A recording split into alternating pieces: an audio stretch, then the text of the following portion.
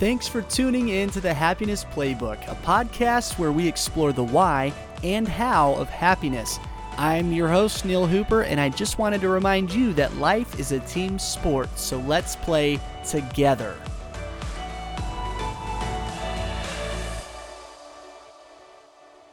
Your reviews have been incredibly humbling to read. We cannot thank you enough for your support and feedback. Just wanted to share an awesome review from Gib Brook, who said, "Here it is. I've been looking for this kind of a podcast. I know as I keep exercising my happiness muscle, it will get stronger, but it takes a deliberate effort and mindset. Can't wait to keep listening and learning more.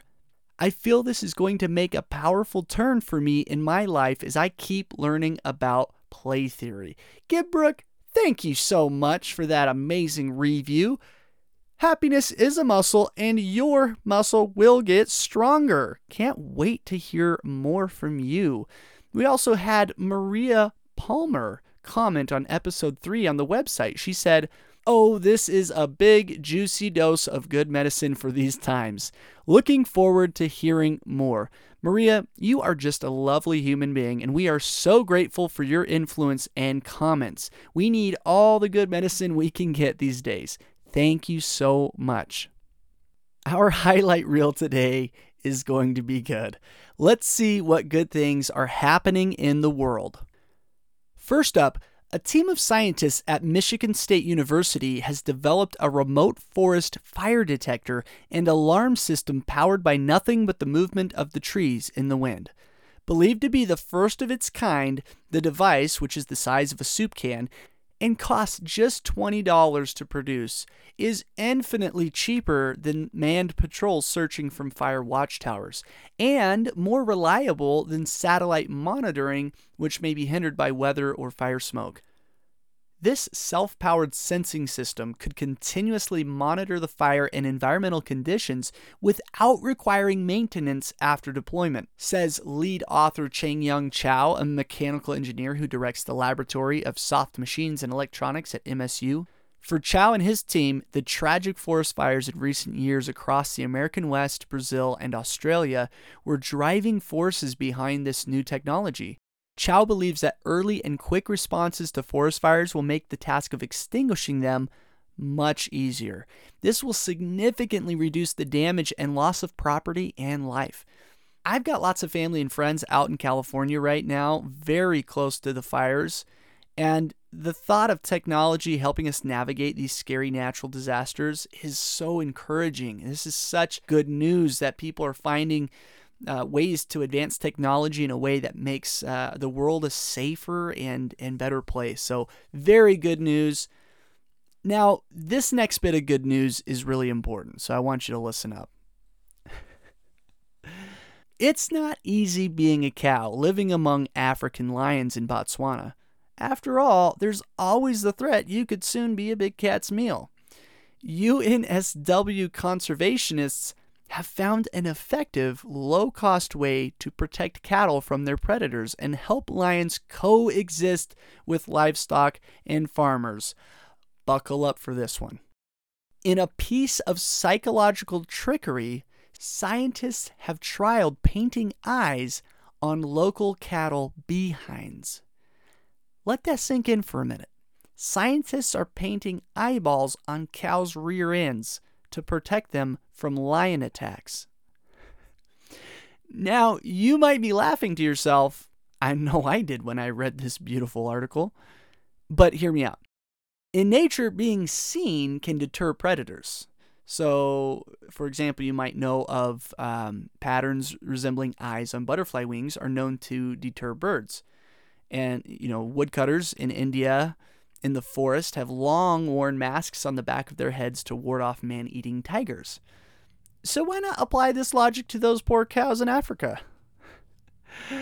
Scientists are kicking off their study with 62 cattle, and after 3 months will return to Botswana to further test and validate the tool.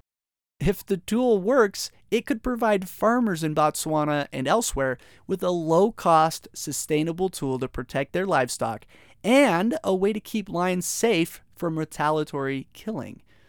That's good news all around. Next time you're feeling down, just remember, there are cows running around in Africa with eyes painted on their hindquarters. If that doesn't lift your spirits, I don't know what will. Now for our team huddle. Those 5-star reviews keep coming in. Thank you. It really helps with our ranking and validates what we're doing, so thank you so much. And a 5-star rating is amazing. And just so you know, we also love those written reviews. So if you have a little extra time on your hands, that takes it to the next level and really helps us out. A few episodes ago, we discussed being present. So I just want to ask, have you applied the principle of be present in your life? My wife and I have been practicing waiting 2 seconds before responding in a conversation, and it has made such a difference in our connection. And I love waiting those extra 2 seconds and then just hearing so much more from my wife. It's been awesome. Something else exciting, we updated our website again with a podcast player so you can listen straight from the website.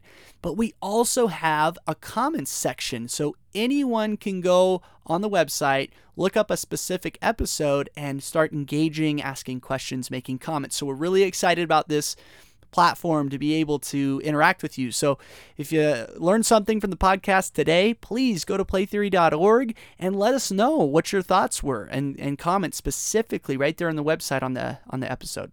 We are also very happy to announce the Happiness Playbook is now on Google, Android, Deezer, and Spotify by the time you are listening to this. So go share the wealth. Lots more places to hear the Happiness Playbook. Now it's time to dive into our principle. Today we are learning about the second play theory principle, let go and play. I love this principle. It has a very special place in my heart, and I can't wait to dive into it with you. What does it mean to let go and play? It means leaving your ego at the door and being humble and teachable. It means having fun and living life to the fullest. It also means leaving your comfort zone and taking chances. Play lowers the stakes in any given situation and allows for greater risk-taking, making it a powerful tool for learning. When we accept that mistakes are opportunities to learn, we can be empowered by our past choices. Being humble and teachable opens new ways of thinking that improve our life experience. Some of you may recall the 1971 cult classic movie Harold and Maude. For the rest of you, you're welcome. It's an odd film with an allegorical plot about how our focus shapes our outlook. Harold, a depressed young man played by Bud Cort, is obsessed with death, so much so that he keeps faking his own death in hopes of getting his mother's attention. One rainy day at a funeral of all places, he meets Maude, an older woman played by Ruth Gordon. In contrast to Harold, Maude is obsessed with living after surviving a Nazi concentration camp. This makes her choice to embrace living, in contrast to Harold's obsession with death, even more profound. Here's a little clip from a pivotal moment in the movie. I understand a lot of people enjoy being dead. But they're not dead, really. They're just backing away from life. Reach out, take a jump, get hurt even. Play as well as you can. Go, team. Give me an L, give me an I, give me a V, give me an E. L-I-V-E, live. Otherwise, you got nothing to talk about in the locker room. Great advice from Maude here. We need to live, L-I-V-E. Let's embrace the life we have and live in the present moment, as we learned in a previous episode. Let's learn, as Harold did from Maude, to live, to not be paralyzed by the fear of some negative thing the future might bring, to release ourselves from the regret of a past action we no longer have any control over. In order to live, we have to let go of the past and step into the possibilities before us. We need to let go and play. This message is beautifully captured by the soundtrack to the movie featuring Cat Stevens' song, If You Want to Sing Out. Let's take a listen.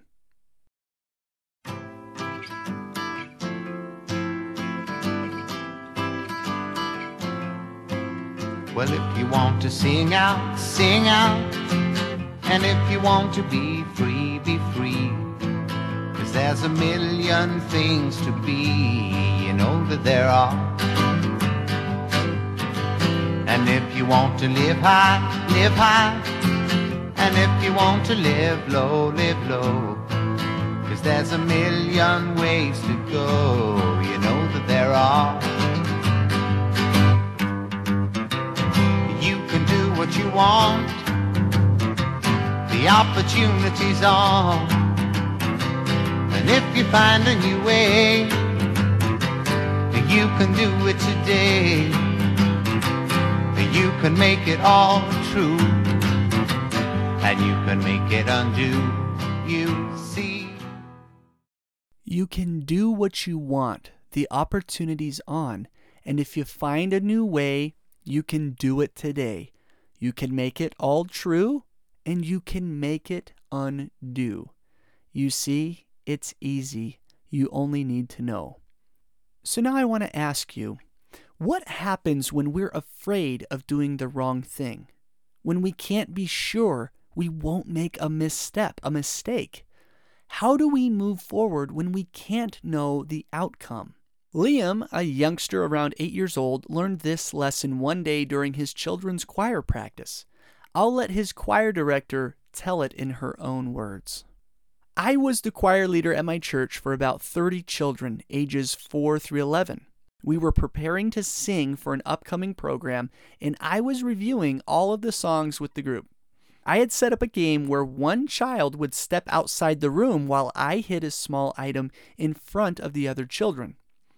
They were then instructed to sing at a volume that reflected how close the entering child was to the hidden object. For those familiar with the game Warmer, Colder, or Hot and Cold, this will make total sense. Instead of saying warmer, though, when the child took a step closer to the hidden object, the others would sing louder. And vice versa, if the child took a step away from the hidden object, the others would sing more quietly. It was a fun game that kept the group's interest while reviewing the songs. Everything was going great, the children were engaged, and we were covering a lot of music, although it was rare to get through a whole song. Until Liam's turn. As he stepped into the room, the other children started singing right on cue, watching as Liam stood stock still, looking about the room without taking a step. The children sang and kept singing at the same non-descriptive volume because Liam wasn't moving one way or the other. Liam and the children were locked in a static orbit of inertia. He was paralyzed by the fear of making the wrong move, and the children were helpless to give him a signal without him taking a step, whether it be wrong or right. Neither could change. And so they sang. And they kept singing. And singing. They sang the first verse, then the second, then the third. And back to the first verse. Again, still Liam wasn't budging. It was getting awkward, and the kids were growing weary of singing the same song over and over. So I motioned to Liam to try to take a step to the right or left.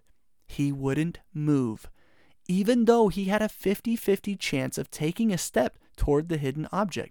Yet Liam still wasn't willing to take the risk. He wasn't willing to risk making a mistake. Can you relate to Liam?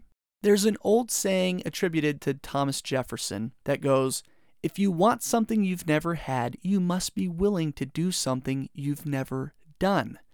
In order to get the prize, Liam had to be willing to step into the unknown and risk being wrong. He had to let go and play. After all, he was playing a game. It was a game because the stakes were not life and death.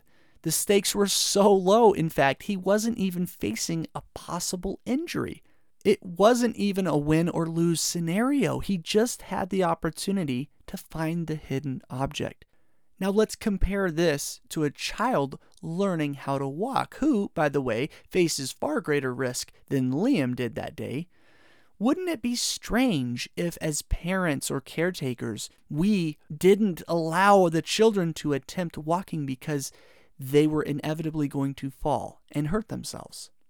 The child in that stage of life doesn't care that they're going to make a mistake. It's part of the learning process. They have to fall. They have to get up and fall and try again and try again. And that is how they learn how to walk. Why is it so clear when we look at that example of a child learning how to walk? And yet we, as we get older, begin to allow that fear of failure and mistakes and judgment of others prevent us from moving forward and growing in even more profound ways. So back to Liam, what was he so afraid of? Making a mistake? Or was it how he would feel if he made a mistake? Instead of dwelling on the what ifs in life, what if I make a mistake? What if others think less of me? Or what if I fail and look like a fool? If we can recognize that in all of those what ifs, it is our thoughts that are causing us grief about an outcome that may never come to pass. In that moment, we, just as Liam might have done in another universe, can just let go of those thoughts that are not serving us and just play the game. Just play the game of life. Just talk to the person. Just engage with the group. Just try the new activity or hobby. What are some of the things that we need to let go of in order to play this game of life? Self-judgment, envy, comfort, harmful thoughts, whether they're towards others or ourselves. If we can shift our mindset from viewing failure as evidence of our lack of skill and capability to feedback on our performance, we will begin to move forward boldly and more confidently and actually grow. This mindset shift is what will eventually get us to where we want to be.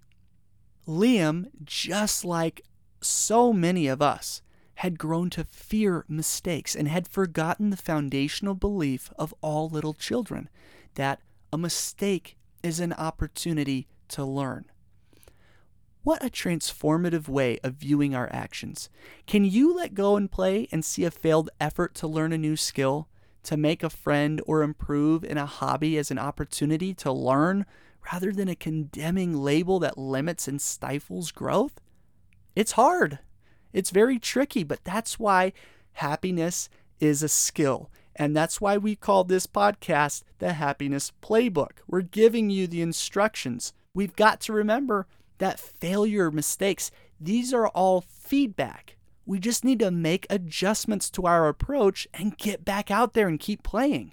This principle is so essential to growth and happiness, yet so many of us reject opportunities to play.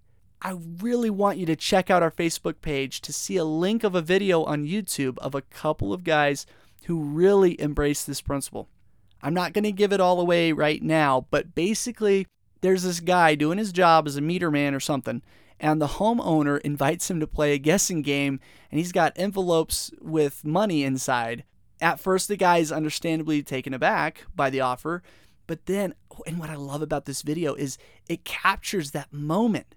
This meter man, this guy, he decides to just let go and play, and you can see it on his face. It's wonderful. You got to check it out. We'll post the link of the video on our Facebook page, and we'll put it in the show notes too so you can see it. Oh, I love this principle of let go and play. It's so crucial, and it's so important, especially as we start getting older. Us adults, we forget the importance and the power of play and letting go of that fear and just going for it. I just wanted to take a time out for a quick shout out. I had the opportunity to sit down with our dear friend Dana Sanders on her incredible podcast, Spiritual Caffeine, and we talked about play theory, talked about the principles. I shared a little bit more about my story, about learning play theory, and we had a lot of fun, so I really hope you'll go check out that episode. She covers all the topics that are good for your soul, so go check it out and give your spirit that little jolt you've been craving. Okay. For our pro tip this week, we're giving you some homework, but don't worry, it's going to be amazing. I want you to pick an activity that you've never done before and try it out. If you're struggling to think of one, you can go find a dance instructional video. This is an easy way to do it. You could look up, if you go that route, clogging, shuffle step, there's all kinds of, the waltz, whatever. You can find those on YouTube. What I want you to do is to try it out.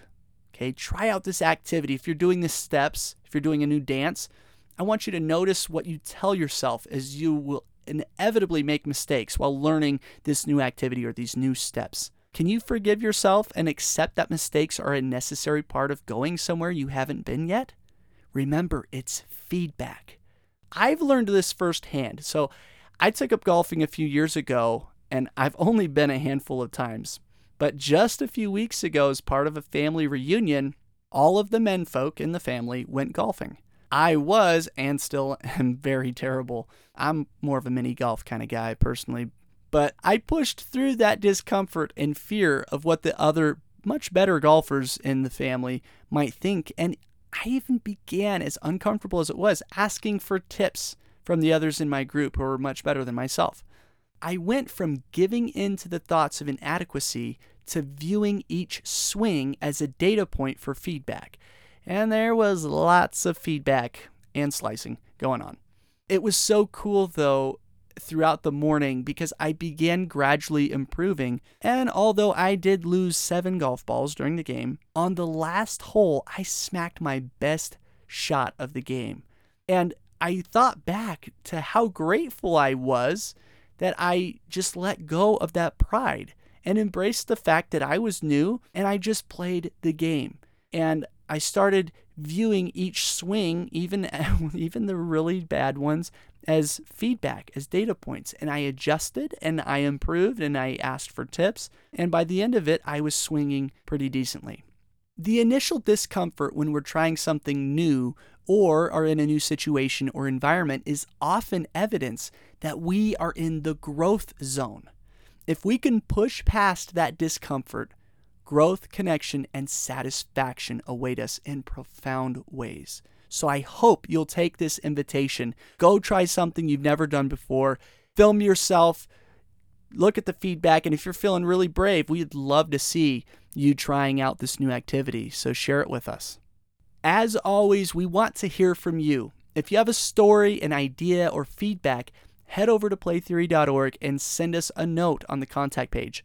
And while you're checking out the video of the guy I mentioned earlier playing the game on our Facebook page, go ahead and like the page and consider joining the Play Theory Facebook group. We're really wanting to build the community there and share stories of success, ideas, thoughts, especially any positive news you might have that we could share for our highlight reel on the show. And as always, if we've benefited your life in any way, we hope you'll look outward and send us some love and leave a 5-star review.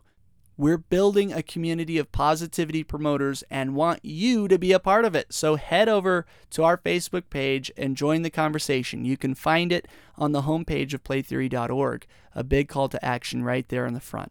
Thank you so much for joining me today on the Happiness Playbook, brought to you by Play Theory. I loved introducing you to Let Go and Play today, and I want to leave you with this quote by M. Scott Peck. The truth is that our finest moments are most likely to occur when we are feeling deeply uncomfortable. So remember to leave that comfort zone because that's where life is at. Leave your ego at the door, let go and play, and of course, remember that life is a team sport. Catch you next week.